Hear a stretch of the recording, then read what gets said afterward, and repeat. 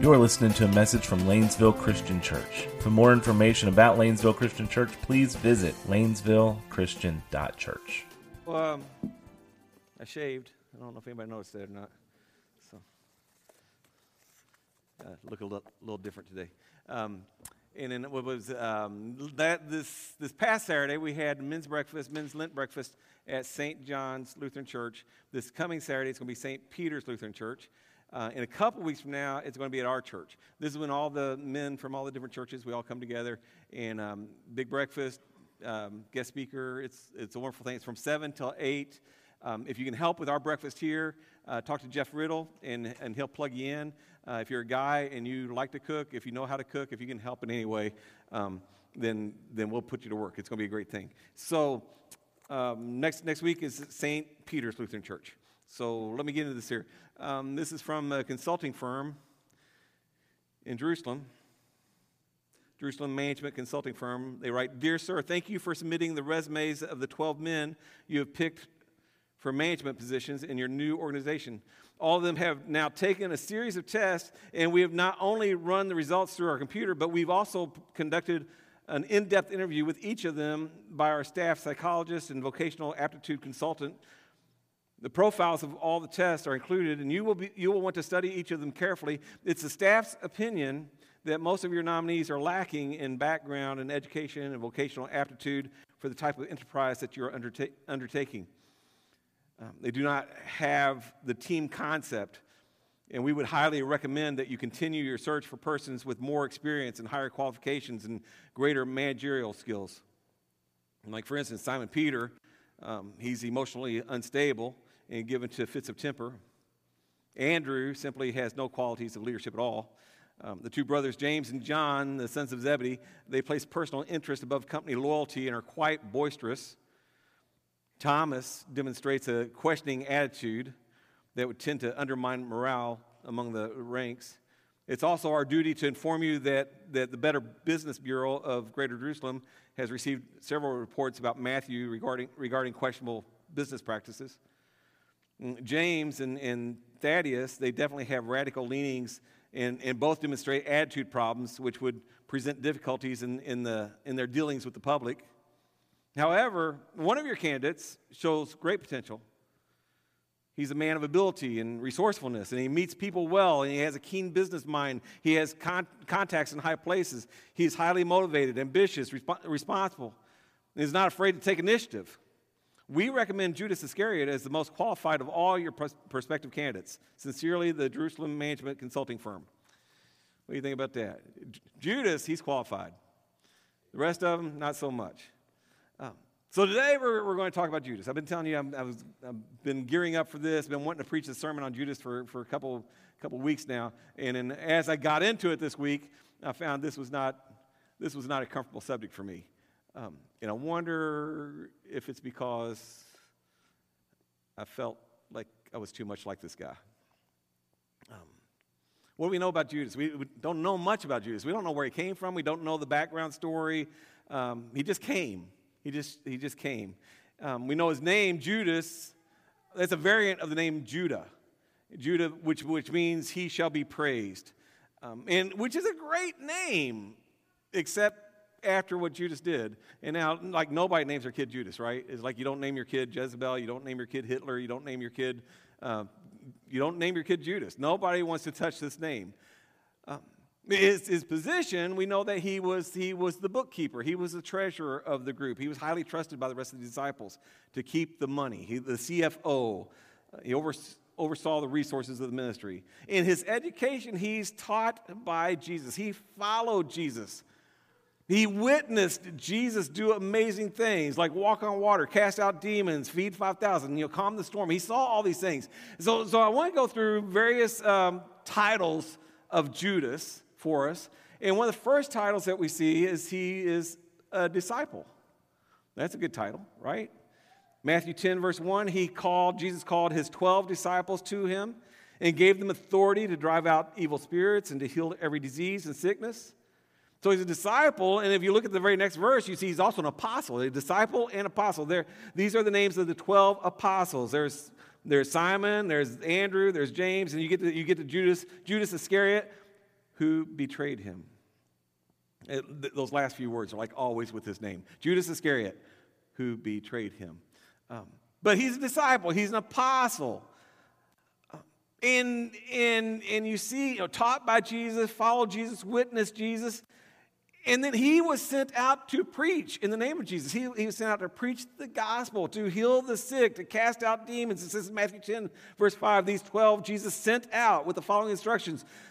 He tells them, as you go, preach this message. The kingdom of heaven is near. Heal the sick, raise the dead, cleanse those who have leprosy, drive out the demons. Judas did all this. Judas did this. If there was ever a person to be nominated as a saint, wouldn't Judas be considered to be one of them? 3.5 years of the exposure of Jesus, hands-on participation in healing and miracles, esteemed by the 11 as one of the most capable people looking after the money, an intimate companion of Jesus Christ. This is who we're talking about, Judas, a disciple of Jesus Christ, an apostle of Jesus Christ. But then John gives us another title. He says he was a thief. And if you remember a couple of weeks ago, we were talking about Mary who came to Jesus and anointed him with a pint of nard worth a year's wages, And what John says, John 12, verse 4, but one of the disciples, Judas Iscariot, who was later to betray him, once again, later to betray him, it's always there, objected. Why wasn't this perfume sold and the money given to the poor? It was worth a year's wages. And he did not say this because he cared about the poor, but because he was a thief. John wants to make it very clear. We understand this about Judas. He's a thief, the keeper of the money bag. He used to help himself to what was put in it. That's what John writes. But by appearances, he looks great. He's responsible. He's practical. He cares about the poor. And John's kind of letting you know, don't let looks fool you. He's a thief. And I got a question for us here. We all come to church. We all worship the Lord. And I would ask you, are you a giver or are you a taker? And I want to be careful here because I've seen these reports, these surveys say 80% of people who come to church come for what it can do for them and what it can do for their family. And I'm thinking so that they're coming to take what they can get out of it. And I praise God that everybody's here. If this is what brought you to church, praise God. That's great. But I just want to push you a little bit. Is that really what it's all about? Just to receive from God? Aren't we supposed to be the body of Christ? Aren't we supposed to be his hands, his feet? Has he not sent us out to do his work? And think about the joy, the privilege of being a giver. Jesus even says, blessed are those who give. But Judas was a taker. He wasn't a giver. And secretly, he was stealing money that ultimately belonged to the ministry of Jesus Christ. He appeared to be generous. He appeared to care. But he's a thief. Another title that we see, I think we saw this one 2 weeks ago in Matthew 26, when Jesus was arrested. And who was it? Judas led the guards to Jesus. And Judas kissed Jesus as he was betraying him. And what did Jesus say? Jesus says, friend, do what you came for. So Jesus gives him the title friend. And when Jesus calls you friend, that's a pretty cool thing. He was a friend of Jesus. He was a disciple of Jesus. He was an apostle of Jesus, but he was also a thief. And then we come to the title that he's known for, a betrayer. He was a betrayer. Jesus prophesied that he was going to betray him at the Last Supper. Jesus, he says, while they were eating, he says, I tell you the truth, one of you will betray me. And they were very sad. They began to say to him one after another, surely not I, Lord. And Jesus replied, the one who has dipped his hand into the bowl with me will betray me. The Son of Man will go just as is written about him, but woe to that man who betrays the Son of Man. It would be better for him if he had not been born. That's quite a statement. And then Judas, the one who would betray him, said, surely not I, Rabbi. Everybody else said, surely not I, Lord. And Judas says, surely not I, Rabbi. Right there, there's a flag right there. And not I, Rabbi. He doesn't call him Lord, he calls him Rabbi. But Jesus says, yes, it is you. You think about This is big. This is big. When you think about the betrayal of Jesus, this is right up there with the crucifixion of Jesus. This is right up there with the nails in Jesus' hands, the sword in his side, right up there with the birth of Jesus. All these things were prophesied. It had to happen this way. It says it in Psalm 41 and Psalm 55, Psalm 109. All tells us that Jesus, the Messiah, would be betrayed. And it had to happen this way. It had to happen this way. I read this. This was profound. Because betrayal is the only way a righteous man can be condemned. A guilty man is condemned by facts. But an innocent man is only condemned if someone betrays him. This is further proof of his righteousness. He's innocent. It wasn't the facts that condemned him. It was the betrayal that condemned him. They had no grounds on which to condemn him. He had to be betrayed. And it was prophesied 1,000 years before it would happen this way. Judas is the betrayer. And then we come to another title that I want to mention here to you. He's the son of perdition, is what it says in the King James. This is what Jesus said about him, the son of perdition. But I didn't know what that word meant, so I had to look it up in another translation. What that means, he's the son of destruction. He's the son of destruction. That's what it says in the NIV, the one doomed to destruction. But like what it says in the New American Standard, it says, while I was with them, this is what Jesus says, while I was with them, I was keeping them in your name, which you have given me, and I guarded them. I love those words, that Jesus guarded his disciples, and not one of them perished, except the son of destruction, so the scriptures would be fulfilled. That's what it says in John 17, verse 12. Last week, we talked about Jesus Christ, the Son of God. And this week, the focus on Judas, the son of destruction. And I would ask you, is he the only son of destruction in the Bible? Jesus is the only son of God. There is no other son of God. But could there be other sons of destruction? Other people doomed to destruction? And if so, should that not get our attention, that he's not the only one? This is why I had such a hard time with this sermon. I'm like, I relate too much to this guy. I have too much in common with this guy. That got my attention. I'm hoping it gets your attention. I'm hoping that it's not just me. Well, I'm hoping, I don't know, that came out wrong. No, I hope none of us are dealing with this, but at the same time, we all got to deal with this. Because we have things in common with this guy. And he was doomed for destruction. What about me? What about you? Well, let me ask you about the motivation. What motivated Judas to do what he did? And I think, as you say the Bible, the one thing that stands out so much, I mean, he's a thief. He loved money. He was a lover of money. He was greedy. Is that why he did this? He was a con man. And as soon as he could, as soon as he could tell Jesus' life was about over, he took what he could get and he checked out. Is that what's going on here?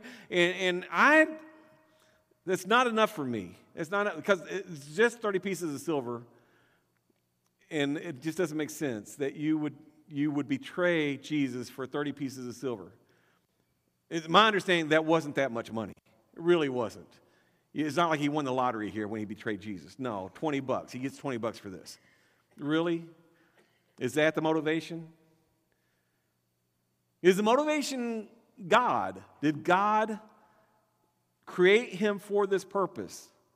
I think that's a question that people want to think about. Was he elected? Was he chosen for this purpose? And I would tell you, be careful here. Don't blame God for this. God can tempt no man. He won't tempt you.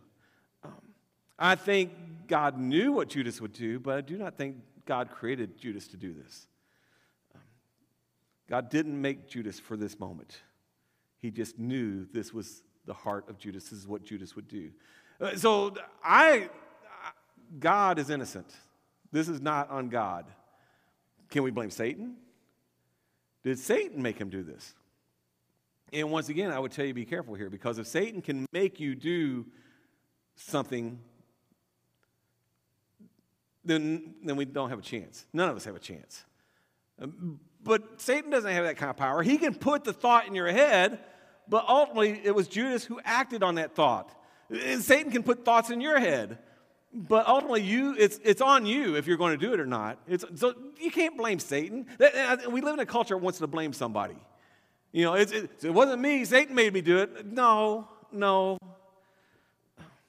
Judas is not a victim here. He's a fool.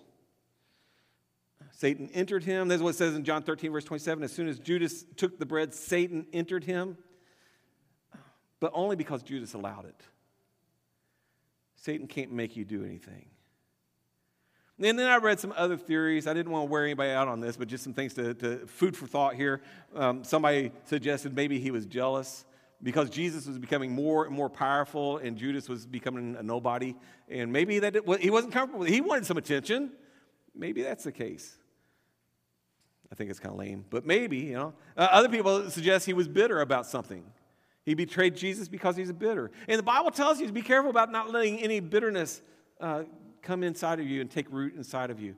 Maybe he was upset with Peter about something, you know. Maybe he was upset with all the disciples. The thought is that all the other disciples were Galileans and he wasn't. Maybe he didn't fit in. Maybe that was gnawing at him, that he didn't fit in. Maybe Jesus said something to him that bothered him. Maybe Jesus knew him so well and he couldn't stand it. Jesus could look inside of him and see his soul, and maybe that made Judas uncomfortable and he had to do something about it. Maybe, all these different things, maybe. I believe, and this might not be worth anything, but I love to give my opinion, but this is not what the Bible says, but I think that Judas wanted to force Jesus' hand. I think Judas recognized Jesus is the Messiah, and as all the people back then thought, he's the Messiah to come to liberate them from the Romans, and he wasn't getting the job done. He needs my help. So Judas is trying to push Jesus to the agenda that Judas was trying to achieve because Jesus just wasn't doing it fast enough, or it looked like Jesus was doing something else. Jesus needed to be pushed. So he goes to the chief priest and says, I'll tell you where he is because this will make things, this is going to get things moving now. That's what I think. But the truth is, the Bible really doesn't say. We don't know why Judas did what he did. We know who did it. We know where he did it. We know when he did it. We know how he did it. But we don't know why he did it. Which leads me to the question, why do you betray Jesus? Is that too much? Did I go too far on that one? I'm sorry. I probably shouldn't have done that. But really, I mean, why? Why is it you betray Jesus? When was the last time you betrayed Jesus? You know, maybe 10 years ago, but I didn't know what I was doing then. Last week, when I did know what I was doing. When was the last time? How are we any different from this guy? And he gets such a bad rap. He gets such a bad name. He gets the title son of perdition, son of destruction. I'm not like him. I am like him. Is that my destiny? I want to take you to the text today, Matthew 27, verse 3. Some things really pop out at me here. That's what it says. When Judas, who had betrayed him, so now it's already been done. When Judas had betrayed Jesus, he saw that Jesus was condemned. And he was seized with remorse. And he returned the 30 pieces of silver, the 30 silver coins to the chief priests and the elders. I have sinned, he said, for I have betrayed innocent blood. And get this, what the chief priest says, he says, what's that to us? That's your responsibility. So Judas threw the money into the temple and he left. Then he went away and he hanged himself. A pretty serious passage here. I would ask you, does anything stand out to you? What stands out here? What leaps off the page and gets your attention? The first thing I see is he sees that Jesus is condemned. That wasn't supposed to happen.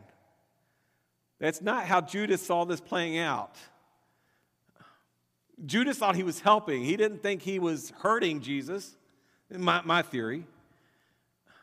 And he saw that Jesus was innocent. You see this here? I have betrayed innocent blood. That's a big deal to me. He knows Jesus is innocent. He's not worthy of this. He's been falsely accused. He's been falsely arrested. He's getting ready to be falsely executed. Judas knew that Jesus was innocent. He knew the witnesses were lying. He knew that Jesus claimed to be God and he is God. Judas knew all that. This is his Messiah being condemned. This is his Messiah who is innocent. And he was seized with remorse. Let that get your attention here. He felt bad. And when you feel bad, you try to do something. He tries to return the money. That'll make him feel better, right? If I just return the money, that'll make the whole problem go away, right? It didn't. He continued to feel bad. So he took the issue to a priest. He confessed to a priest, because isn't that what you're supposed to do? I have sinned. I have betrayed innocent blood. He goes to the priest and he confesses. And what's the priest do? He says, that's not our problem. That's your problem. That's your responsibility. I'm thinking, heartless. That priest was heartless. But he was right. It's not the priest's fault. That's not the priest's problem. That's Judas's problem. That's Judas's responsibility. That's on Judas. It's Judas that did this. And notice that Judas hung himself. He destroyed himself. He became the son of destruction, as if he was determined to destroy himself. And we live in a society today of people who are destroying themselves. Judas is not the only one. Before Jesus died on that cross, Judas died on a tree. And 3 days later, Jesus rose from the dead, and Judas is still dead. I saw this. I thought this was profound. Judas did not appease God's wrath on his sin by committing suicide. In reality, suicide was just another sin. And then it goes on and says, physical death does not eliminate eternal debt. That's profound. You want the pain to go away. You do extreme things to make the pain go away. Don't do something stupid. I hope you see before the end of the answer. You go to Jesus, and he didn't go to Jesus. I see so many people, they go to everything but Jesus. And I can watch their lives. They're destroying themselves, but they refuse to go to Jesus. Isn't it obvious that's the only answer? So we look at this here, and I'm thinking, Lord, what am I supposed to... What did I do with this? What did I do with this message here? And what I came up with a couple of things here. First of all, to understand, Bible study is not enough. Bible study is not enough. It's good. The Bible tells us to hide the word in our hearts so we do not sin against our Lord. That's what it says in Psalm 119. So we need to be studying the Bible. We need to know the Bible, and we have so many opportunities to learn the Bible. You know, YouTube videos, you listen to it on the radio, you go to church. Church doesn't cost anything. You go to a Bible study. Bible studies don't cost anything. All these opportunities to hear the Word of God, learn the Word of God. And Judas went to the seminary of Jesus Christ. I mean, a class of 12 people, right? Could he had it any better? No one can say that, well, he just didn't get enough theological training. I mean, Jesus was his teacher. James writes this, do not merely listen to the Word of God. And I would tell you, don't just merely study the Word of God and deceive yourself. That's why he says, and deceive yourself. Deceive yourself, Judas. I wrote that in my passage right there. And deceive yourself, Judas. Do what it says. You can listen to it all day long. You can memorize it. You can study. You can do it all day long. But you got to do what it says. And Judas heard the teachings of Jesus, but he didn't listen. He didn't do it. He didn't follow. So Bible study is not enough. It's a good thing, but it's not enough. And ministry is not enough. He cast out demons. He preached the gospel. He healed the sick. Judas did all these things. You can be in ministry and go to hell. You can be in ministry and betray God. You can be in ministry and end up a son of destruction. Bible study is not enough. Ministry is not enough. Appearances are not enough. And how many of us, we got that going for us? We look good. We look the part. I look like a good citizen. I look, all these different things. I appear to care and to be loving. You think the Judas, he looked the part. He looked credible. And somebody would ask me, so where did you go to seminary? I went to the Seminary of Jesus Christ. And who was your professor? Well, for Old Testament, I had Jesus. For prophecy, I had Jesus. For missions, I had Jesus. Evangelism, I had Jesus. For leadership, I had Jesus. Well, have you ever worked in ministry? Yeah, I've done a 3-year internship. With who? Jesus. Wouldn't you want to hire that guy? That's going to be our next youth minister right here. He appears great, credible, loving, generous to the poor. Judas' betrayal of Jesus was not a change of his character. It was a revelation of his character. He hadn't changed. He'd simply been exposed. In public, he looked the part. He's an associate minister of Jesus Christ. In private, he was stealing money. He was betraying Jesus. So I ask you right now, you got the appearance thing going for you. That's great.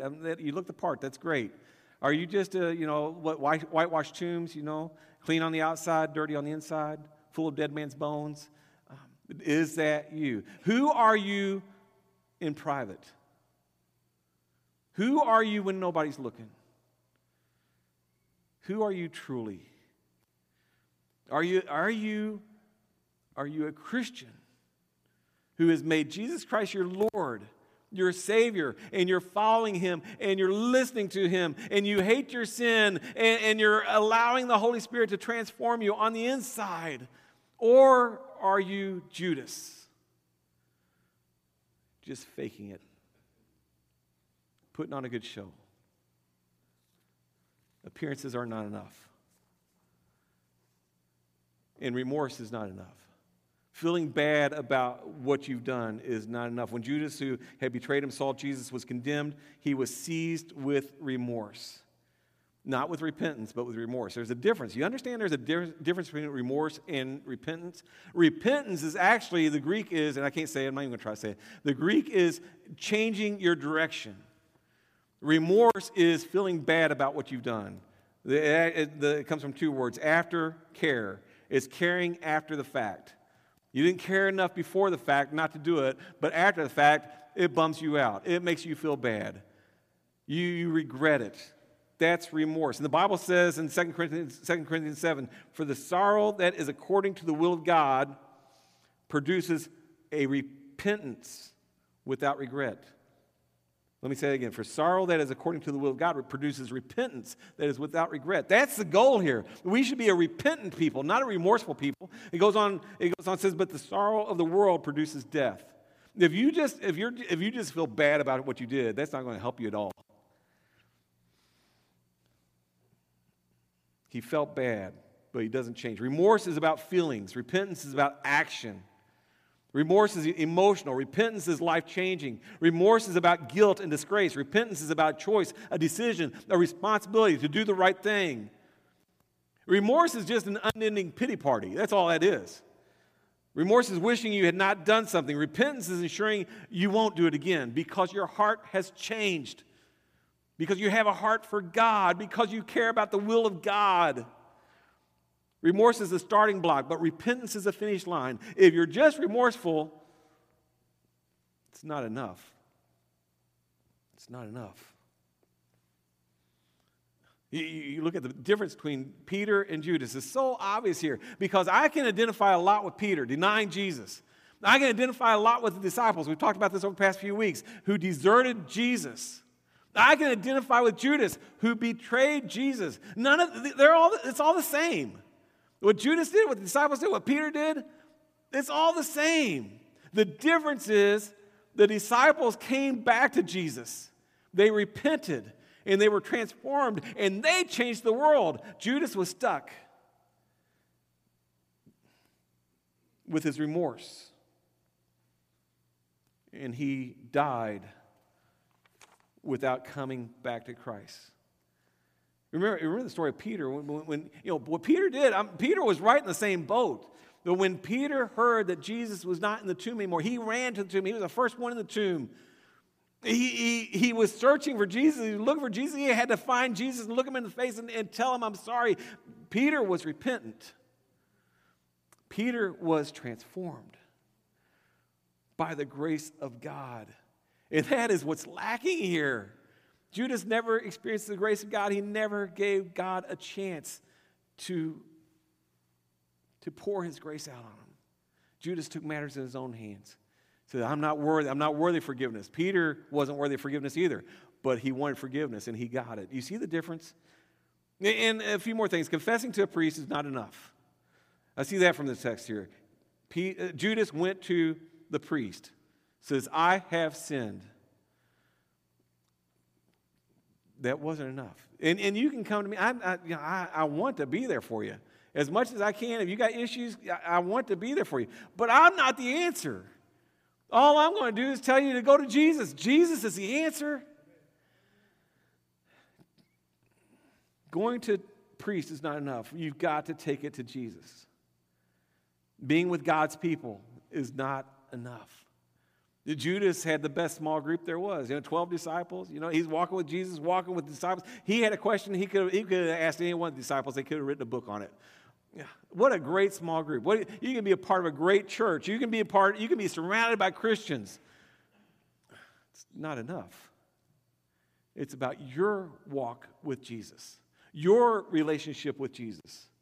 And my message today is being a son of destruction is a very real possibility for everyone who's a disciple of Jesus Christ. That's not easy for me to say. I don't want to say that, but that's the truth of the passage here. Being a son of destruction is a very real possibility for every disciple of Jesus Christ. But it doesn't have to be. Do you hear that part of the message? This does not have to be our destiny.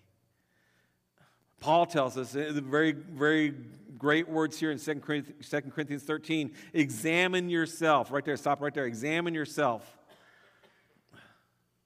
Look on the inside. See whether you are in the faith. Test yourself. Do you not realize that Christ Jesus is in you? Unless you fail the test. Examine, is Jesus Christ on the inside?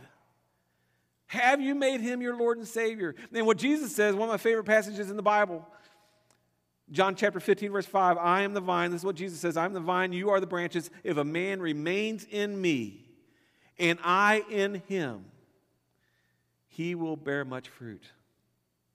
He goes on and says, apart from me, you can do nothing.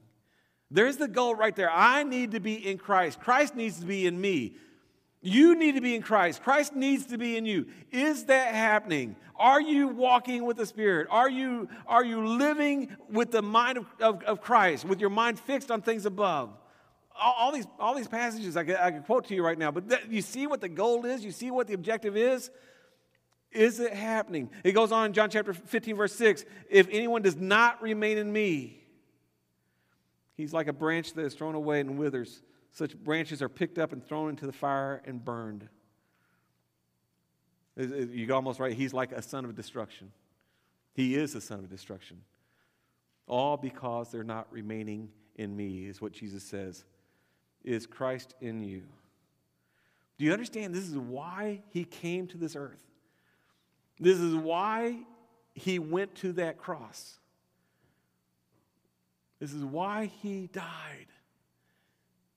So that you could walk with him, so he could walk with you, so you could have a relationship with him, so you could be set free from your sins, so you could experience his grace and his power, so you could walk with him and live for him and be with him forever and ever. That's what he wants. My question is that what you want? Is that what's happening? Or are you faking it?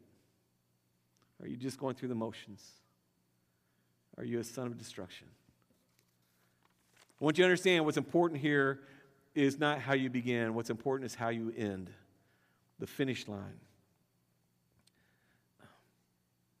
I love seeing, we had a baptism earlier in the first service. I love seeing people come to Christ. I love people getting baptized, beginning their walk with Christ. But what's important is how you finish with Jesus Christ. Because we can get so bogged down. Matthew chapter 13 talks about the worries of this world, all the things of this world that can bog you down, and we wither and die. Don't let that happen to you. Don't let that happen to you. Are you in Christ? Are you remaining in Christ? Are you following Christ? Are you living for Christ? In the end, Judas ran away from Christ, and it killed him. Peter ran to Christ, and it forever changed him. I want to be the one running to Christ every day of my life. And my challenge to you is that you do the same. Run to Jesus Christ. Let's be disciples of Jesus Christ that he uses to bring his glory to the nations.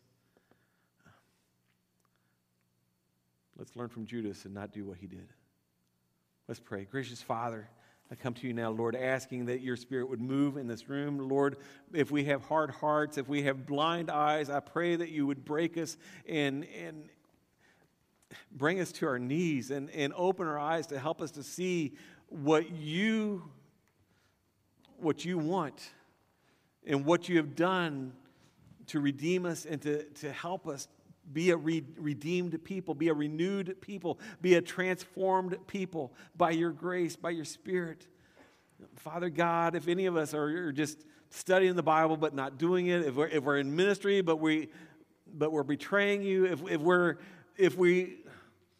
remorseful but not repentant, if we have all the appearances of what's right but we're faking it, Father God, I pray that you break us and help us to be real with you, help us to be authentic.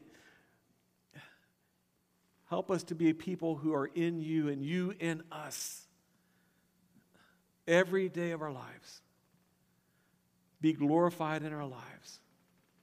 Father God, I thank you for the grace that you've shown us, which we don't deserve. I thank you for the love that you have for us while we were yet sinners, that you would die for us. Father God, I thank you that you sent your Son to save us. I pray, Father, we are a people who are embracing your Son in all that we do and all that we say. We give you all the glory. It's in Jesus' name I pray. Amen.